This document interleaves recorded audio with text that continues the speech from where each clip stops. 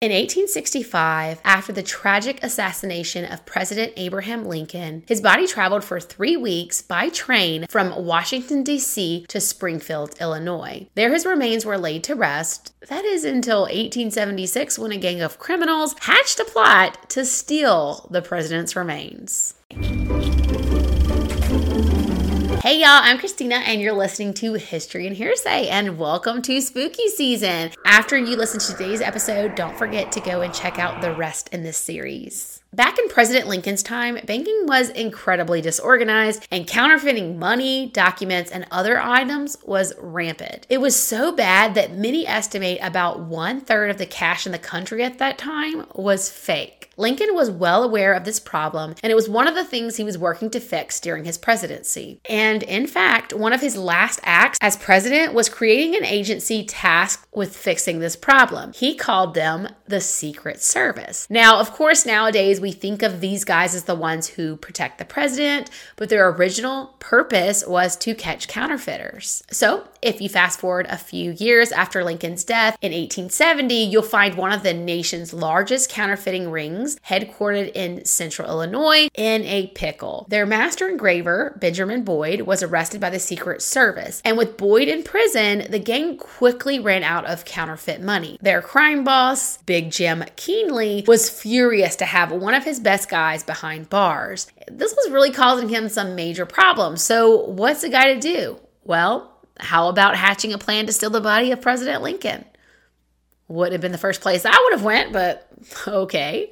The plan was to steal Abraham Lincoln's body, hold his remains ransom until the government freed Benjamin Boyd, gave him a pardon, and paid the gang $200,000 in gold. Must have been trying to get some of that money back that he lost while his guy was in prison. So while this plan seemed pretty wild, it sounded like they actually had a pretty good chance of pulling it off, because at that time, Lincoln's grave had no real security to speak of. It was simply a single padlock on the vault's door. But one night in Springfield, one of the guys from the gang had drank too much, and he revealed their entire plan to a woman. She, of course, told some others, and soon the story spread throughout the entire town. So this gang of would-be grave robbers fled the city. Big Jim, however, was not one to give up so easily, and so he simply moved his headquarters to Chicago and set about finding a professional body snatcher to help him with his task. And it just so happened that one of the customers who frequented Big Jim's saloon, a man by the name of Louis Swiggle, said that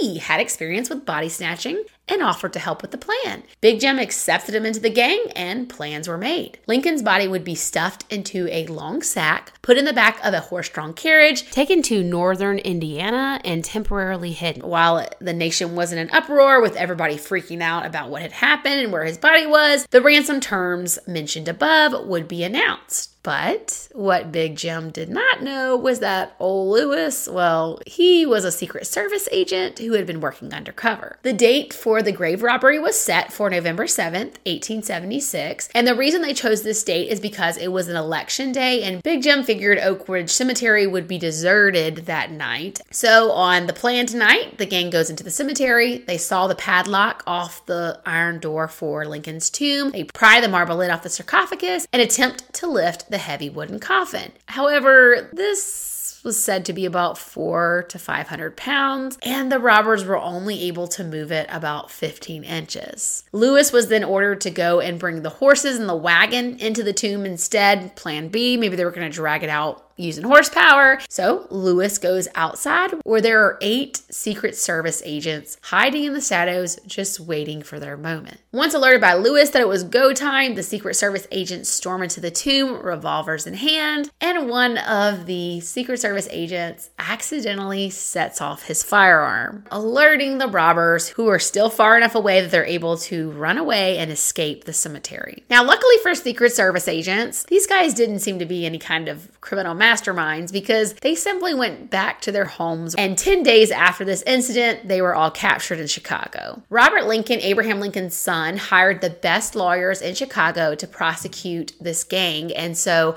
when the case came to court 8 months later, they were all found guilty and sentenced to 1 year in prison. On June 22nd, 1877, a train took the convicted tomb robbers to prison to begin their terms. After the attempted kidnapping of his remains, President Lincoln Lincoln's body was moved multiple times. And interestingly enough, each time they would move his body, they would open his casket and look to make sure it was really him in there. And so the last time this happened was in 1901 when he was finally laid to rest for good in Oak Ridge Cemetery, where you can still visit his grave to this day. Now, it's believed that one of the reasons that these tomb robbers were so bold is that they knew that in Illinois, the only punishment for convicted grave robbers was a year in county jail. And so 3 years after the attempted theft of Lincoln's remains, the Illinois legislature revised its statute on robbing graves to make the penalty up to 10 years in state penitentiary, with the hopes that this would deter anyone from making this kind of plan again. I mean, risking 1 year in county jail versus 10 years in state penitentiary, that really ups the ante. So maybe someone would think twice before trying to do something like this again. All right, so what you guys think? That was kind of interesting. Had you heard of this before? This was a new one for me, and I thought it was so wild. There are sometimes some crazy stories that you think, how is it possible that I haven't heard this before? Thank you guys so much for listening to today's episode. I hope that you enjoyed it. I will see you guys right here next week for the final installment of my Spooky Season Series 2023.